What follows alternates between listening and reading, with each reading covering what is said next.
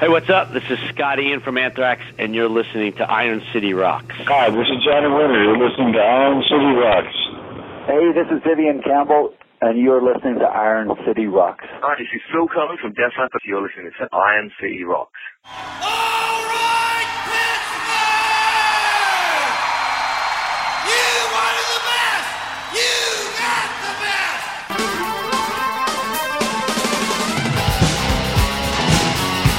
Nothing but a good time.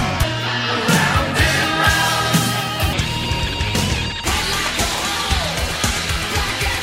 Love is like a rock.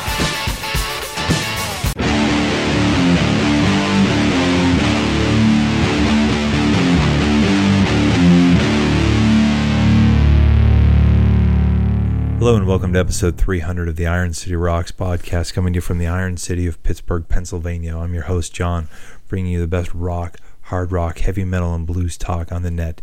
Episode 300, very special milestone for us. Hard to believe we've made it this long.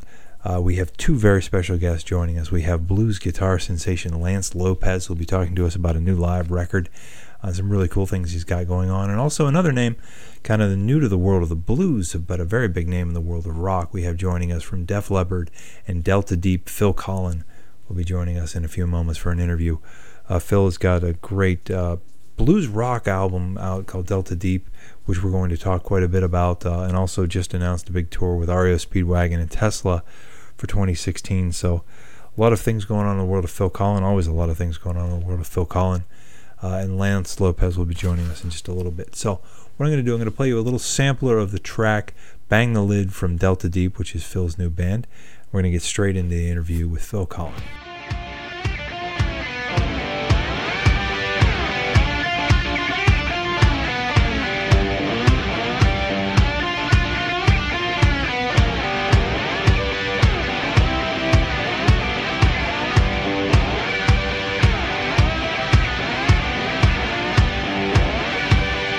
Come here, child, close to me. I'll make it worth your while. Say, gal, don't think work me hard all day trying to work away my smile.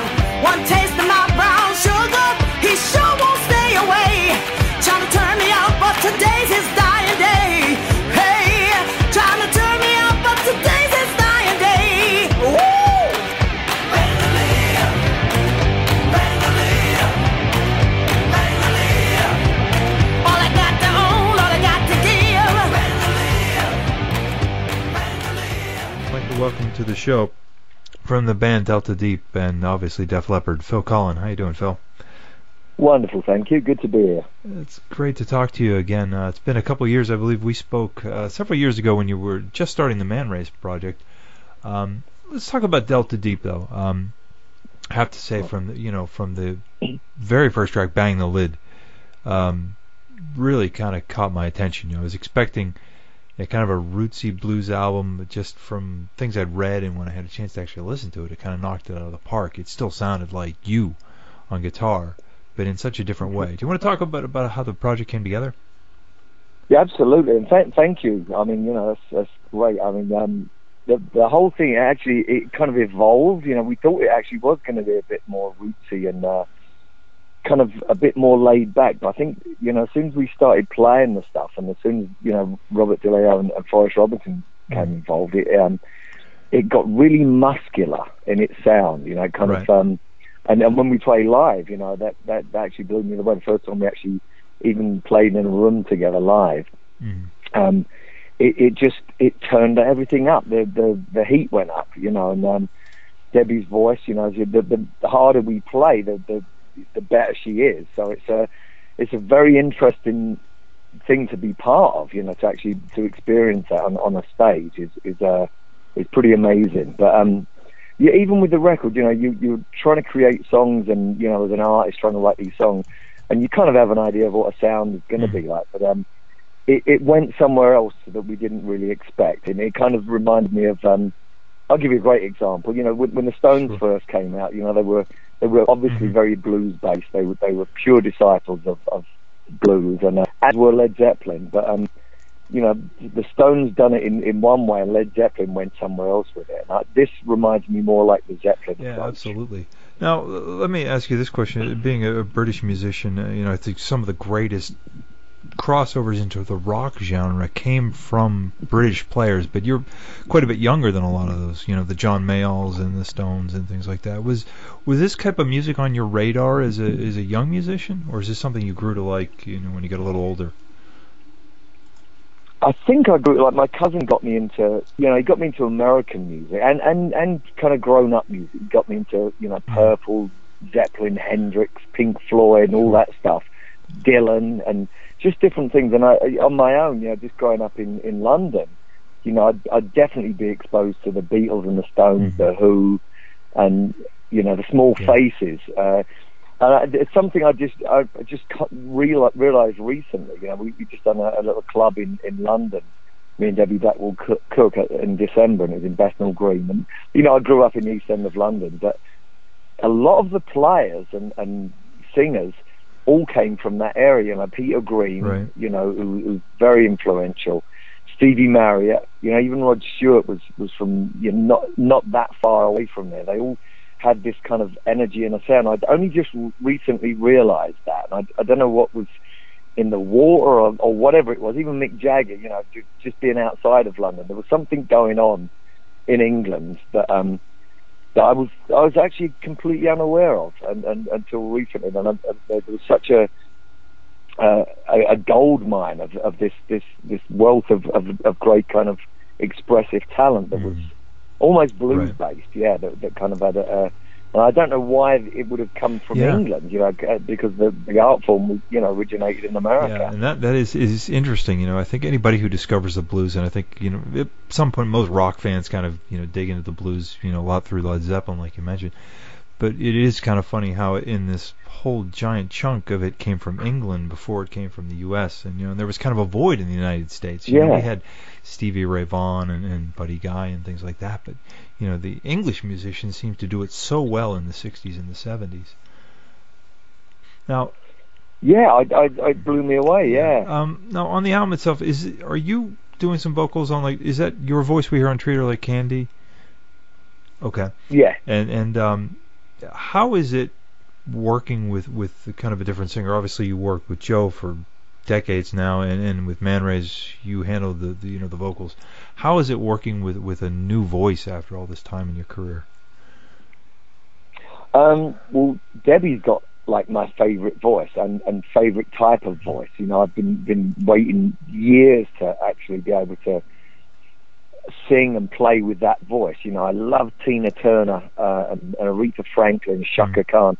They're my favourite singers, and so when someone comes along and does that, because at first when we started like goofing around in the house acoustically and that, she was singing a little bit softer, but when you put the fact that me and Robert are in hard rock bands and Forrest, apart from him playing with the Crusaders and being a hip-hop session drummer, he really, because when I first met him years ago, he was playing with Indie RE, and he came in our dressing room and said, what I really want to play is double kick drum metal. I'm like, what?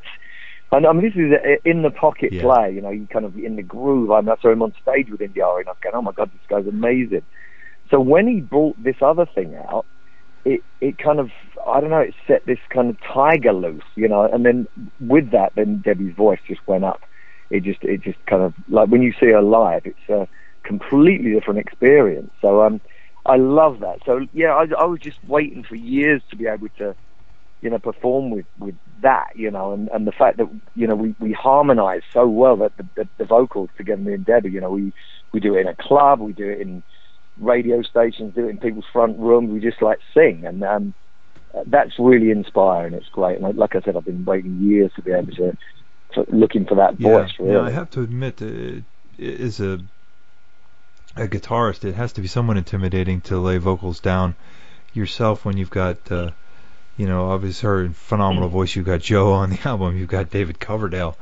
To just step up to the mic, it takes some courage. How was working with David on the project? It was great. I've known David for years. The first concert I ever saw was Deep Purple. It was with Ian Gillan, but then, I just loved all the stuff over the years and was a fan and became a friend with David as well. So I initially wanted him to, because we was going to do Mistreated, which we did. Initially, he was going to sing that, but then he done the Purple album. We recorded all the Deep Purple songs that he was involved in, and he said, "Wouldn't it be great if Joe sang it?" I said, "Absolutely." So I literally asked Joe, and I said, "This isn't a rebound thing, but I'd wanted David to do it, and we both think that you'd be amazing." He said, "Absolutely," and he'd done it. Forrest said, he thinks that's Joe's best vocal he's ever heard in his career. So that is fantastic, and to do it on an album that featured David on another track, I mean that's commendable. Weird, it is. It's, I remember seeing just different things that came out about the album, and seeing that it featured Joe and David Coverdale. So when I'm listening to the album, I'm like, whoa, that's not David singing that song, but it works and so well. Definitely. How liberating is this for you? And obviously with Man Race was the same way. You're able to kind of step away from the framework that is Def Leppard and kind of spread your wings into different areas that you necessarily couldn't do with Def Leppard per se. Is that? It's wonderful. I think the main thing, a lot of people have said this. They go, well, what is different? Is the guitar play? Do you play different? Do you sing different? And it's like, no. The best example I can give is when we do a Def Leppard song in the studio, for example. If I usually lay down the first backing vocals. Usually, I go in. It's usually we all do a different part. Me, Vivian, and Sav and Joe. We have a different role. I'll lay that down. I have to get it absolutely perfect. The timing, the tuning, everything about it. So it becomes less of a performance and more like it's not mathematical, because you still have to put the intention in. It's not, but then you've got to track it, double track it 30 times. And then someone else has got to do 30 vocals on it. So you have to get it really precise. And that's very different to just performing something, whereas you do it first take and you're singing, or you're playing a guitar and it's a one take, and if there's a bit of a mistake and there's a bit shoddy here and there, it doesn't really matter. That's the whole thing. So that's the big difference. And also, on stage, we had a very weird thing happen just recently. We was playing in the UK. We done like a sold out arena tour. Actually, Whitesnake were on the same bill. They were going on before we were, and we finished we done the Wembley Arena one night. The next night was Sheffield Arena, which is 12,000 people. The next night, me and Debbie played a club in London to 150 people. I used the same guitar that I used with Def Leppard, and it didn't feel weird. I mean, because I was still doing the expressing thing. When you play live, it's one thing. The only difference is that there's a certain amount of choreography. I don't mean literal choreography, but there's a certain amount. When you have massive light show and video and kind screens of, and screens and in-ear monitors and all that stuff. You have to kind of there's a set of rules that you kind of have to follow, and that's what we did. And again, the next night, it's still a big. I'm still playing. I'm still singing. So what was strange to me is that it didn't feel that different. It didn't feel that strange going from this sold out arena to this tiny little club. It was that was the weird part about it, that it didn't feel weird. Is it kind of fun? I mean, you at least in America, I mean, it seemed like from the moment anybody heard of Def Leppard, you were enormous. Is it kind of fun to be able to play some of these, smaller clubs that if you've played them, they haven't been in 35 years? Is that intimacy nice? It's lovely. I mean, I just like playing everywhere anyway. We me, Debbie, Blackwell Cook, and Forrest Robinson just played at Fender last week. It's only about 35 minutes from my house, and all my guitars, my Jackson guitars, are all made in that factory, within the Fender thing. So we actually kind of gave back. We actually played to all the people there, and it was just wonderful. But over the years, I've played in some really weird places. Def Leppard, we 3 continents in a day. We played in a cave in Morocco with a sea at the bottom, coming in the bottom, and a haystack. We played on top of a haystack in Canada somewhere. So wherever it is, it kind of seems the right place. You know what I mean? It's always, and you make it work. You know, we again, just a couple of weeks ago, we played a club in Coconut Grove in Miami. Me and Debbie, you know, our friends just rushed a gig together in an afternoon, and we went on that evening, played for an hour, and it was great.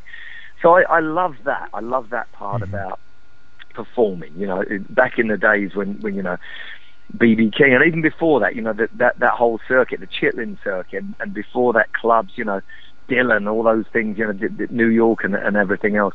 You would just get up and play, and I do love that about this. And I think that disappeared in music. You know, it got so very corporate and kind of too expensive to take chances on stuff like that, and it was a shame. So I do like doing that. I've got to say, I kind of it's very appealing to me. I've got to say. And it's got to be kind of surreal to even, you know, I'm sure at this point in your career, to look over and see a bass player who is in Sav, or, you know, or Force on the drums, and, you know, in that whole different arena there.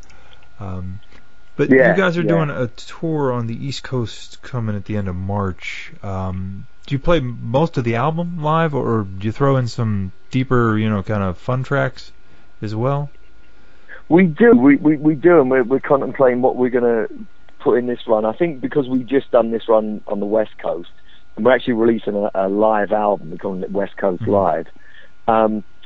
I think we should really play that set. You know, it's a bit like, you know, when Frampton Comes Alive. You know, I saw him do that in London, opening up for Uriah Heep at a local cinema. Awesome.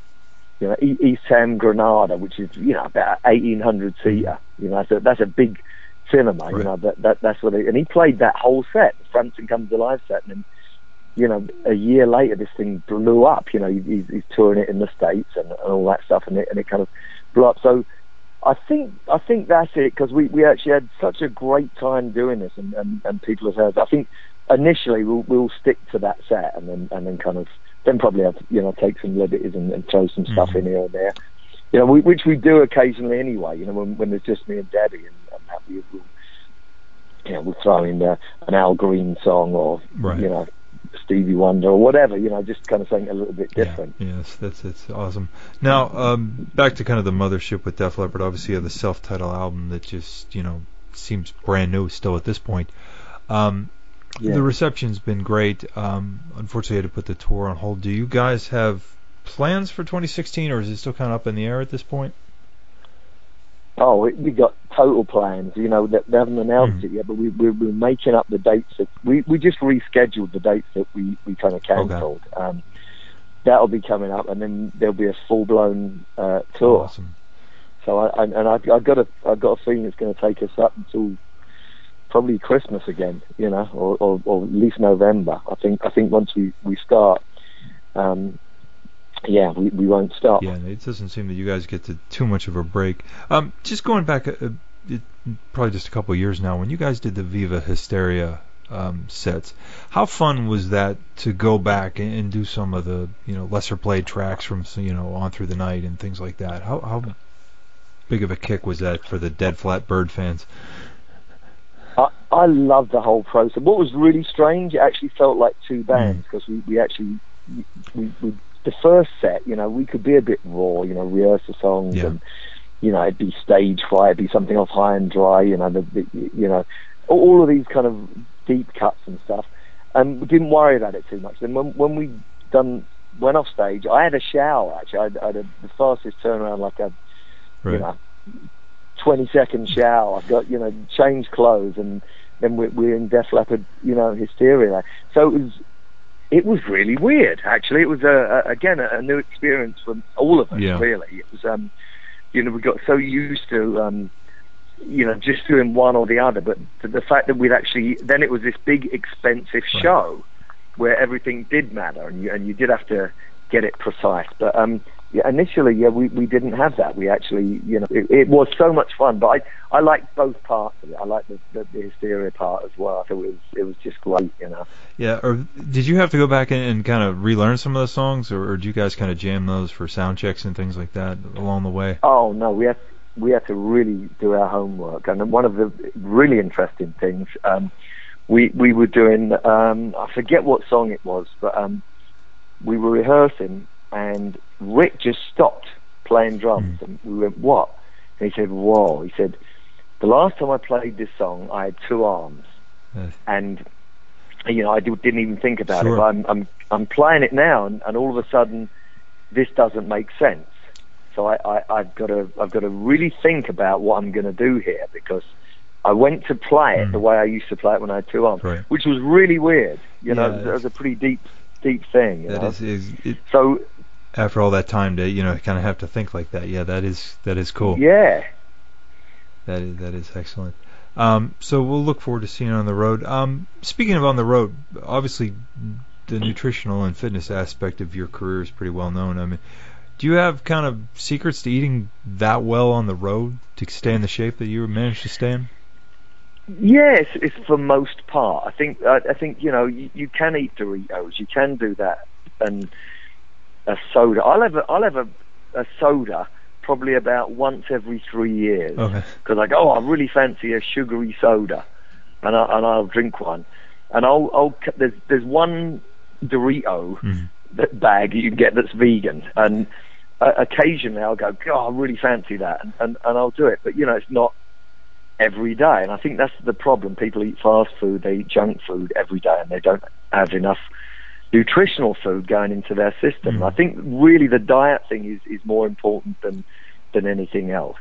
It's like putting too much poison in your system and not enough nutrients, you know, and one can counteract the other. And here's another really interesting little nugget.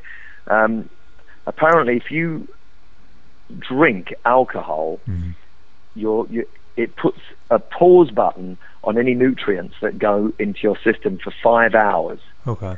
So if you've been eating great all day and then you have a few drinks, the body goes, oh, we got a poisonous invader.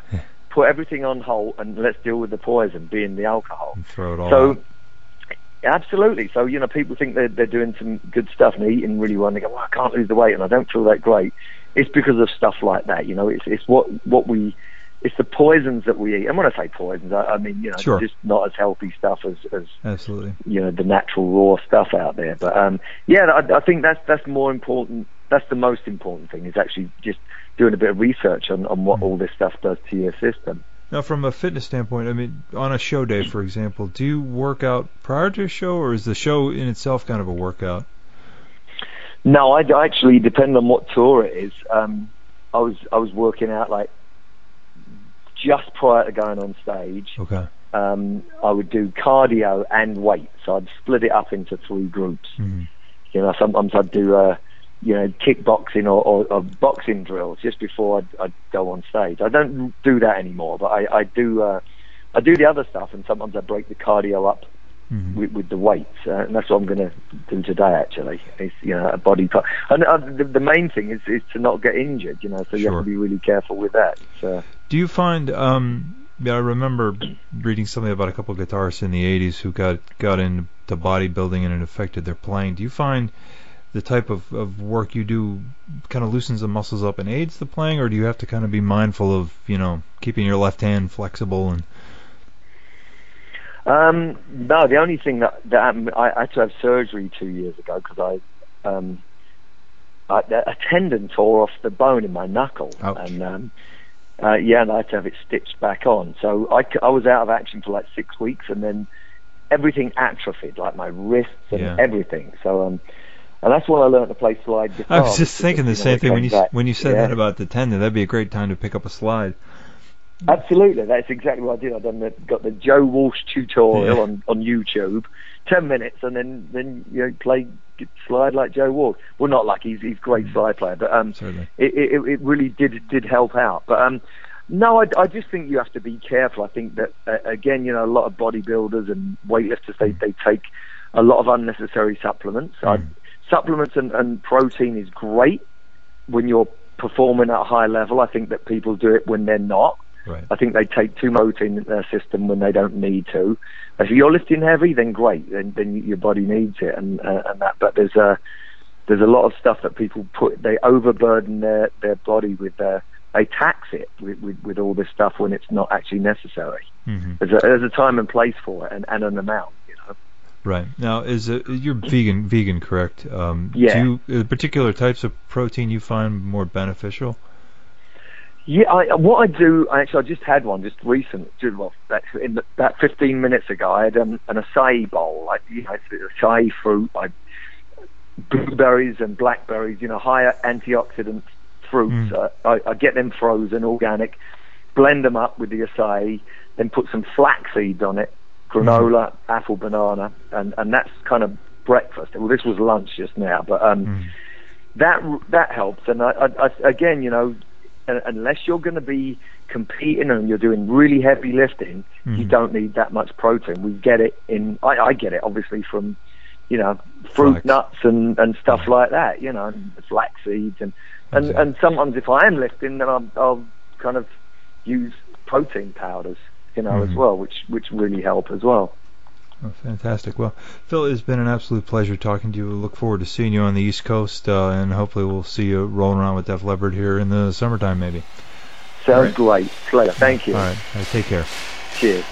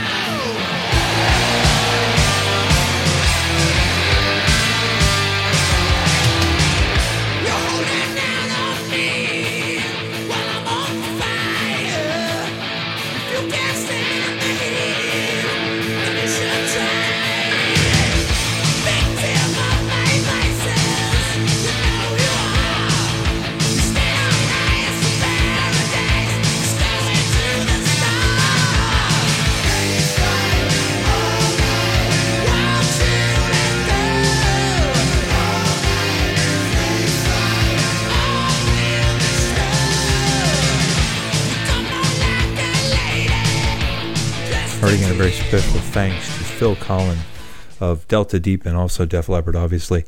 The Delta Deep tour dates, the Sugar Shack tour they're doing on the East Coast starts March 28th. They're going to be doing Washington, D.C. They're going to be hitting Philadelphia, Asbury Park, New Jersey, Northampton, Massachusetts, New York City, Boston, Pawling, New York, and Bay Shore, New York.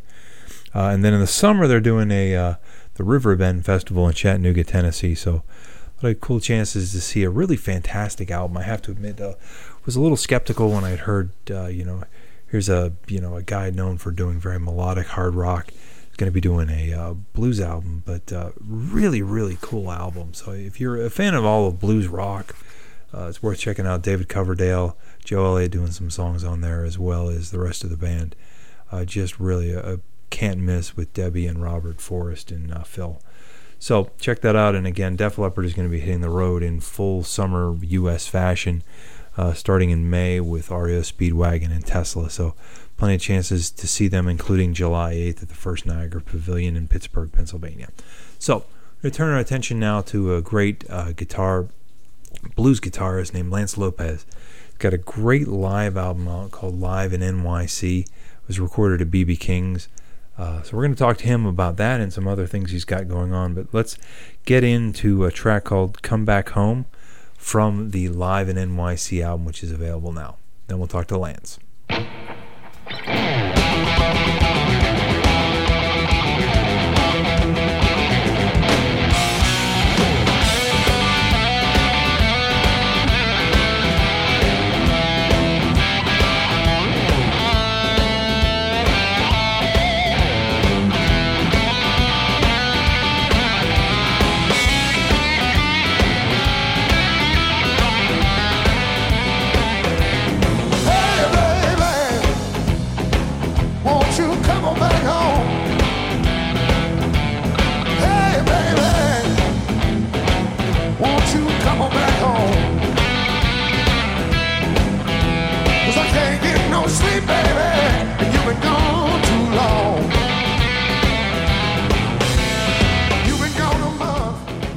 Ladies and gentlemen, I'd like to welcome to the show blues guitarist Lance Lopez. How you doing, Lance? I'm very well, John. Thanks for calling. My pleasure, my pleasure. Just had an opportunity to listen to the Live in NYC album. big blues fan most of my life, and your playing instantly caught my eye, actually, when I first caught a little clips of it on YouTube. Is this the 2014 show that we see on YouTube that's on the record? Yes, it is. It absolutely is.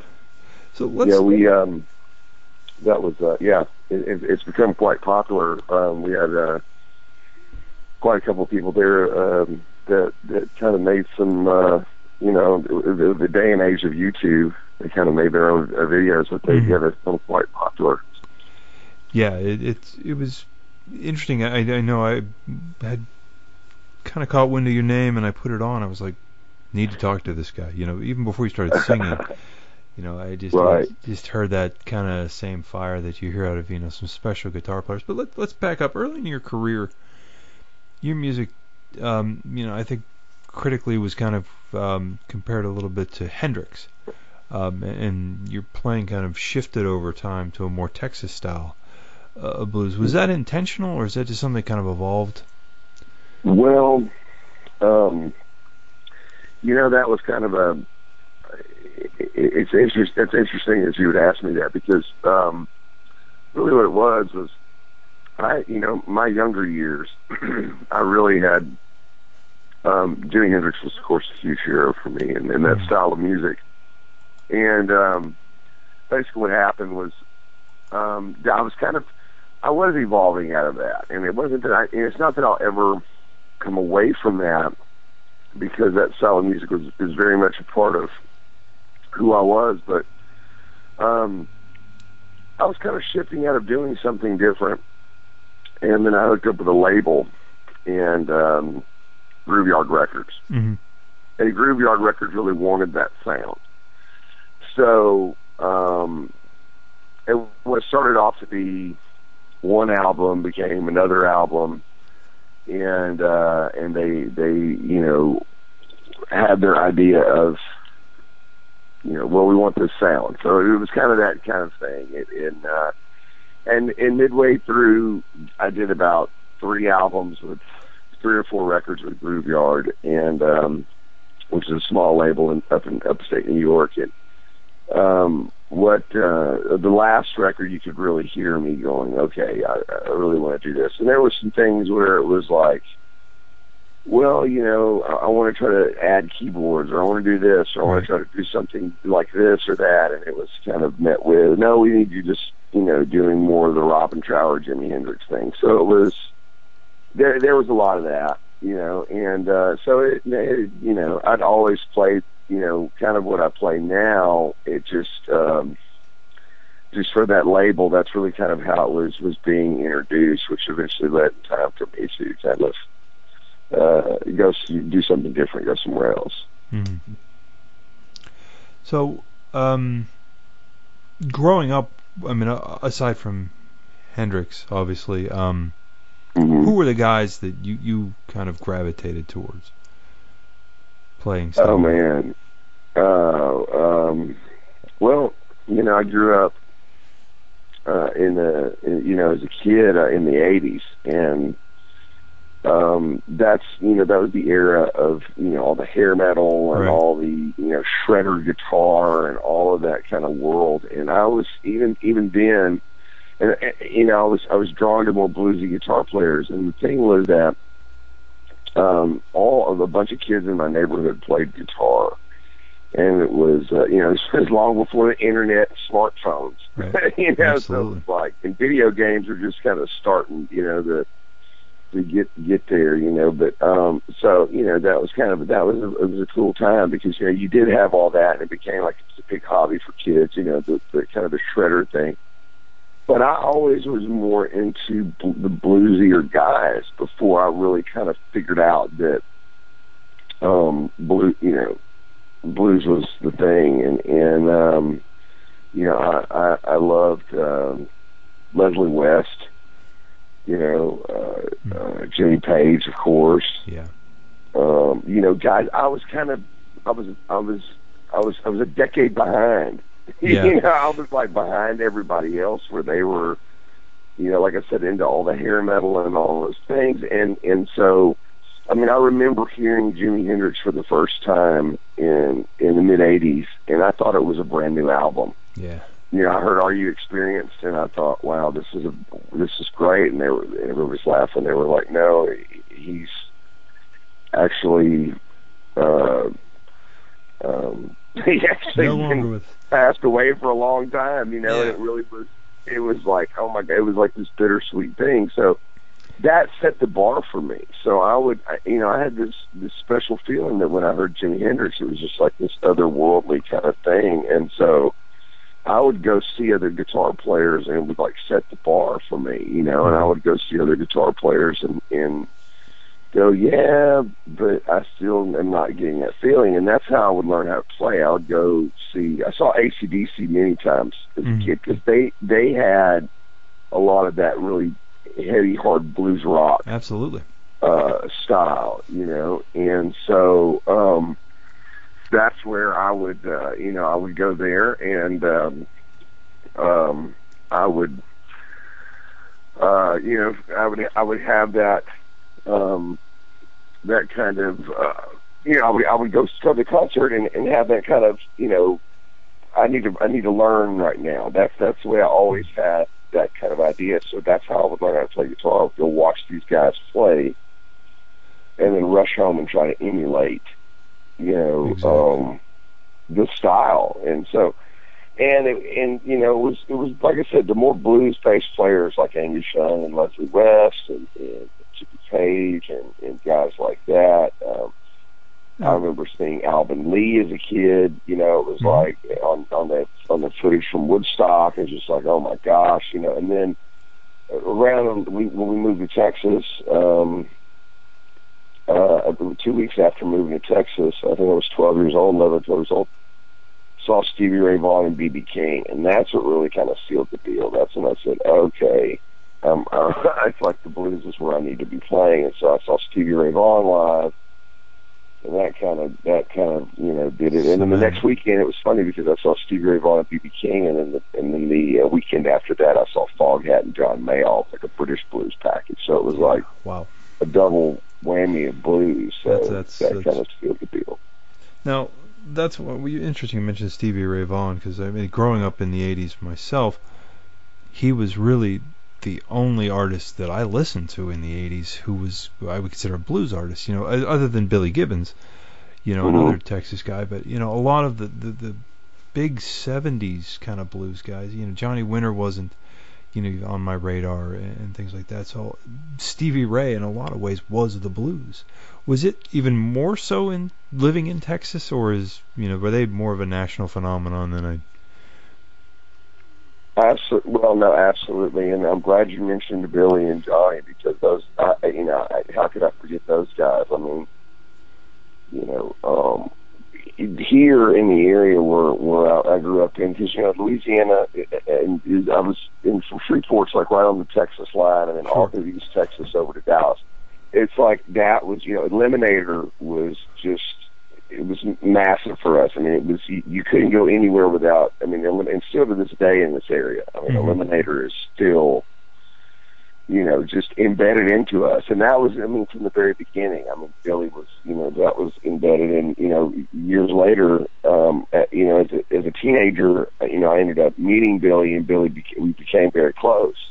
He became a very good friend of mine. And Johnny Winter also, I had, I think my older sister knew that when I was getting into, being drawn towards more blues people, she said, you need to go listen to Johnny Winter. And absolutely. So I knew about those guys before I saw Stevie Ray. I'd seen Johnny and Billy, listen to Johnny. Of course, there's no way you get away from ZZ Top around the MTV era of the Absolutely. 80s. Yeah. And so, I didn't know, when we went to see Stevie Ray Vaughan, he was on the bill with B.B. King. So I actually had seen, and it's funny, oddly enough, my dad and I used to sit and watch Sanford and Son all the love that time show. when I was little. And that was my introduction to B.B. King, was on Sanford and Son. And my dad was like, man, that's B.B. King. He's the greatest blues guitar player in the world. So that was actually my very first introduction to blues guitar, was watching Sanford and Son and seeing B.B. King, strictly blues guitar. So when we moved to Dallas, I saw that, oh man, B.B. King's coming. And so just by happenstance, I really didn't know much about Stevie Ray Vaughan, at all. And so I'd seen some pictures here and there of Stevie, and, I thought he was more like some of the other more Texas kind of country singer-songwriter people, like, because they all had three names. You had Ray Wiley Hubbard, Gary Jeff Walker. You had all the guys that we have here in Texas that are kind of those kind of guys that are kind of the part of the Willie Nelson camp down there around Austin. So I thought Stevie Ray was more like one of those guys. I didn't know he was like a powerhouse guitar player. So until I saw him live, and it was incredible, and so many, and then later on, as I began to start playing professionally and playing out live, I mean, I was lived in this same neighborhood, knew his family, knew his mother very well, was very close to her before she passed, and of course, Jimmy and I are getting ready we're playing a show together in May, and then all in his band and all his friends and very close friends, circle of friends. So, and everybody had always told me, they said, man, it just made it even more tragic, because they were like, man, Stevie would have loved you. You guys would have been buddies, and the people just stop like when I'm hanging with some mutual friends, they'll just stop and say that, and it's been from different people. It just makes it real sad, It's just like, man, they're just like, man, that you guys would have been, and that's, because that's how me and Johnny Winter were too. Johnny was, I was really fortunate to be close to Johnny and be touring with him there before last, and it's the same thing with Billy today, and a lot of things that draws us to Johnny and I, and then is the blues, scholar mentality to that, the history of it, and all of the old blues singers and the whole kind of world is a lot of what me and Johnny, and then, I have from my mother's side that was on Beaumont and Orange, and put that down around from where Johnny, that really, connection there too. We talk a lot about Beaumont and Paul's, Louisiana, and we would talk about that kind of thing where he grew up as a child. He and Edgar grew up, so that was so.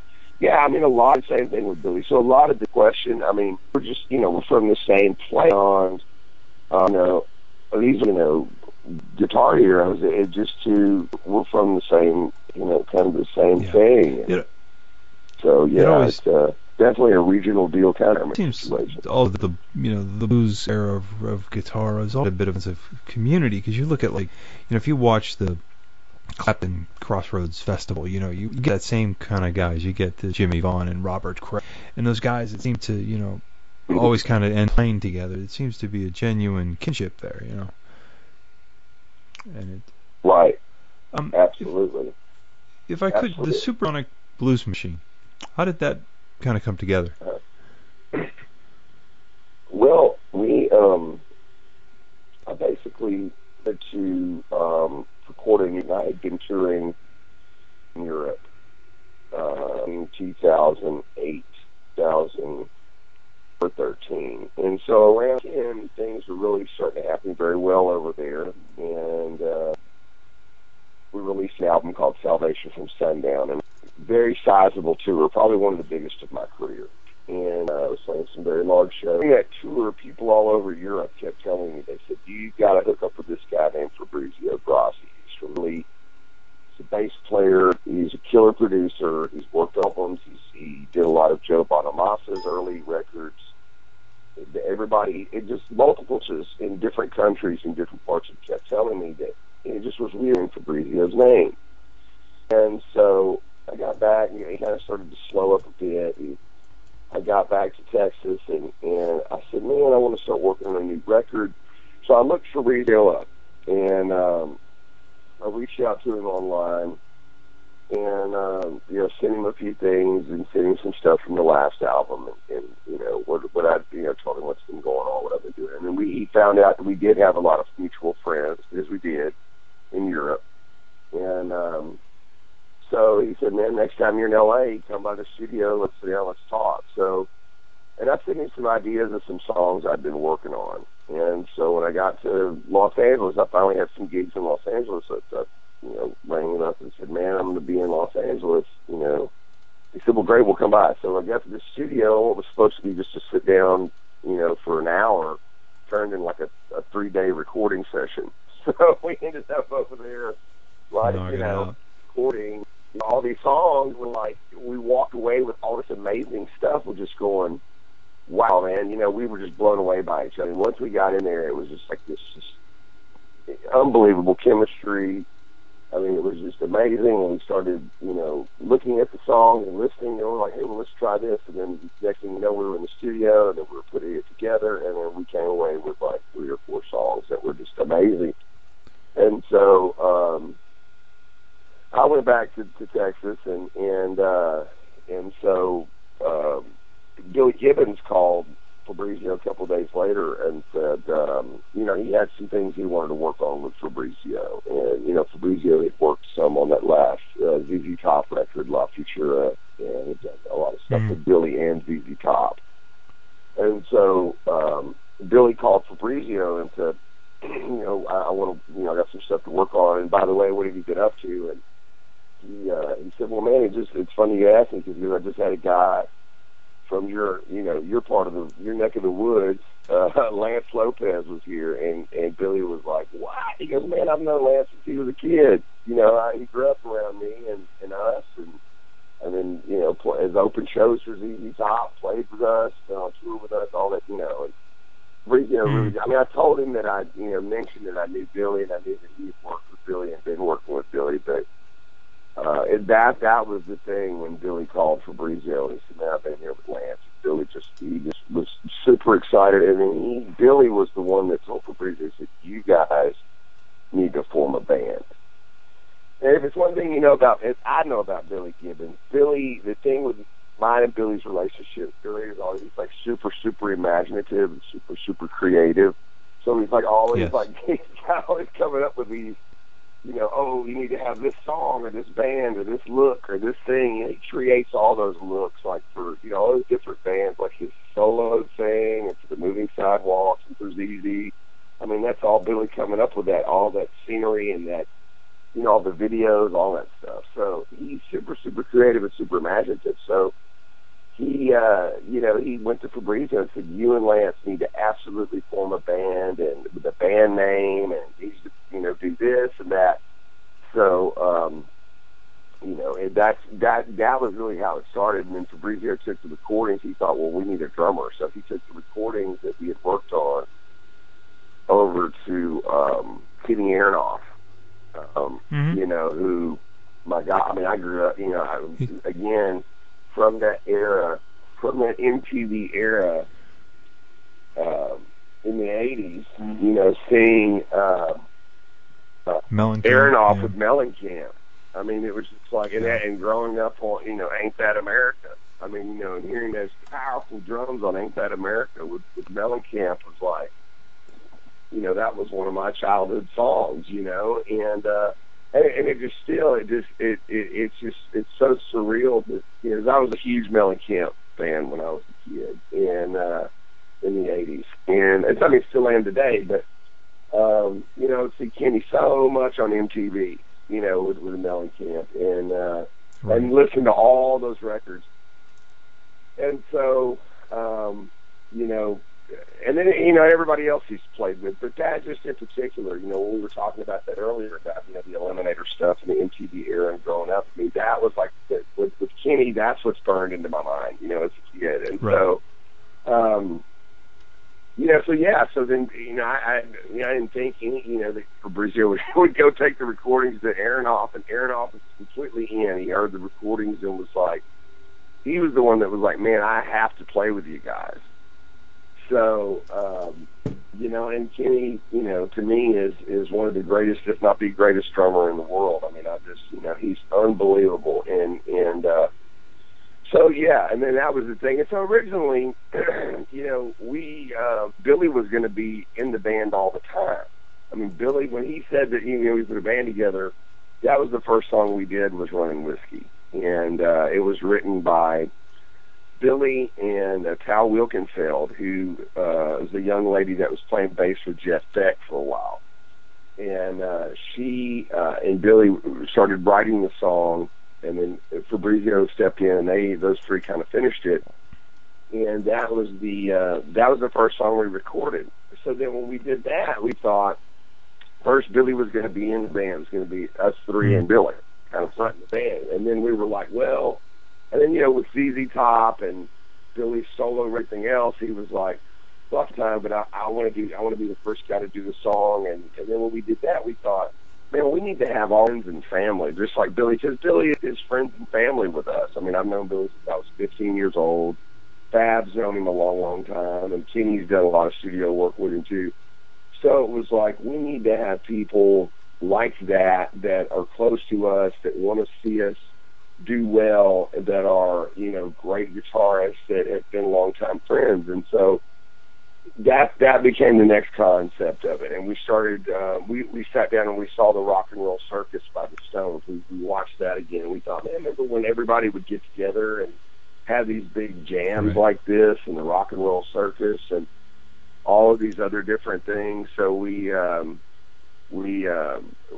of took on that mentality. And then, the next person that came in was Warren Haynes, another dear friend of ours. And Warren came in, and then, just more friends started showing up. And then we thought, man, this is the way we want to do it. We don't want to make it all about us. We want to have our, everybody that we know and love, that are our good friends, that we also, admire. We wanted them to be a part of it too. And so that's kind of how it just started, to take off from there. We had Billy, then we had Warren Haynes, and we had Robin Ford, who's a huge hero of mine. And then I had other close friends, Chris Duarte and Eric Gales, who I grew up around. I mean, I grew up with those guys. I mean, Chris, also, being from Austin, and Gales and I grew up together. We've known each other since we were kids. And so it kind of took on that. And then Walter Trout, I mean, we didn't even know if Walter was going to survive to to do anything. So, I mean, it was like we were really it's been just a miraculous situation in Walter's life, because he was very ill. So, Fabrizio was going to eventually do an album, do a total record on Walter Trout, and he became ill and had to have a liver transplant. It was just this big thing. We didn't even know if he was going to make it. And so when he did finally pull through, he reached out to Fabrizio and said, man, I'm ready to do this, let's go. We were just blown away by that. So it makes it more special. It's been a lot of the guys I knew, like I said, they were friends and family. A lot of guys, this is kind of us were guys that I just said, man, I'm huge fans of. I want them to be a part of this. So it's, and I feel it's the best record I've ever done. I feel like it's the best band I've ever been in, as far as other musicians. Not just with the guests, but just with Fabrizio and Kenny Aronoff. I mean, it's the best band I've ever been a part of, musicianship-wise. Now that album comes out next week, correct? Right, awesome. February 26th. Okay, and when is the street date for the Live in New York City, or is that available now? Yeah, it's available. I believe it's on Amazon. It's ready for download now. Minus a couple of tracks. I don't think they put a couple of tracks on. I think you have to get the full album and get a couple of tracks. I think there's 2 or 3 tracks maybe. But the street date on it is April 15th. So you've got a busy couple of weeks coming up with that. Now, are you going to be hitting the road for any extended period of time, or is that still kind of up in the air? I've got in a couple of weeks here, we're going to start going out and kind of, promoting the release of the Live in NYC album, and with my trio, with my solo band, and we're going to be in Southern California March 12th, 13th, and 14th, in Pasadena, Tarzana, and the Long Beach area. We'll be all in Southern California, and we're going to work our way back through West Texas, through Lubbock, and then a couple suburbs in between Dallas and Fort Worth, and then ending up at South by Southwest Film Festival which we believe is going to be the first Supersonic Blues performance, Blues Machine performance, and it's going to be at the world premiere of the Sidemen Long Road to Glory film, which I just did the soundtrack, which Fabrizio and I just did the soundtrack for, and I'm also featured in the film. Okay. So they're doing the world premiere. Yeah, they're doing the world premiere at the South by South Film Festival March 19th, and it's a film about Muddy Waters and Howlin' Wolf's sidemen, Willie Big Eye Smith, Pine Top Perkins, and the guitarist Hubert Sumlin, who played for Howlin' Wolf. So, and it's this bittersweet kind of documentary that went around and followed those three guys, and then it features everybody from Garrett Trucks, Warren Haynes, and Greg Allman, and Ronnie Wood, and Kenny Wayne Shepherd, and Joe Bonamassa, and Bonnie Raitt. It's a who's who that are talking about, the impact that these sidemen had on the blues and on popular music. And so, and I'm featured in it, and then I did all the soundtrack work. We just finished all the soundtrack work for it in Los Angeles, and I recorded the title theme song. Awesome. Now, will that get a theatrical release in theaters, or do you know how that's going to be distributed? I don't know if there's going to be a theatrical release just yet. I do know it's basically in the film festival stage right now. So we're doing the premiere at South by Southwest, and I do know there's several more festivals, film festivals it's included in, and I do know that we'll also be performing along with the showing of the movie. Cool. Well, Lance, I want to thank you so much for taking up a nice chunk of your morning to talk to us, and I wish you the best on the Live in NYC and the Supersonic Blues Machine and the movie. Sounds like you've... Thank you so much for calling. I look forward to talking to you again soon. It's been my pleasure. Thank you. And a big thanks to Lance Lopez. His website, Lance Lopez, that's LanceLopezTX.com. You can also find his Facebook page is Lance Lopez Band. Phil Collin, you can check out the Delta Deep website, which is deltadeepblues.com, obviously defleppard.com. If you can't find Def Leppard on the internet, then I'm surprised you found us. Check that out. You've got all the tour dates going on there. You can find us at IronCityRocks.com, Facebook, Twitter, YouTube, and Instagram /Iron City Rocks. You can find that IronCityRocks@gmail.com if you'd like to send us any comments, criticisms, praise, worship, or anything you'd like to say. If you got a band that you're interested in having on the show, or somebody you'd like to hear, or your band on the show, let us know. We'd love to hear from everyone. So I want to thank you for sitting through the first 300 episodes. I'm not sure if anybody's listened to all 300 of them. If you did, our hat's off to you. We hope the next 300 are just as memorable. And I know we'll be hitting it with quite a bang with some of the upcoming episodes. You want to stay tuned for that. So thank you again, and take care.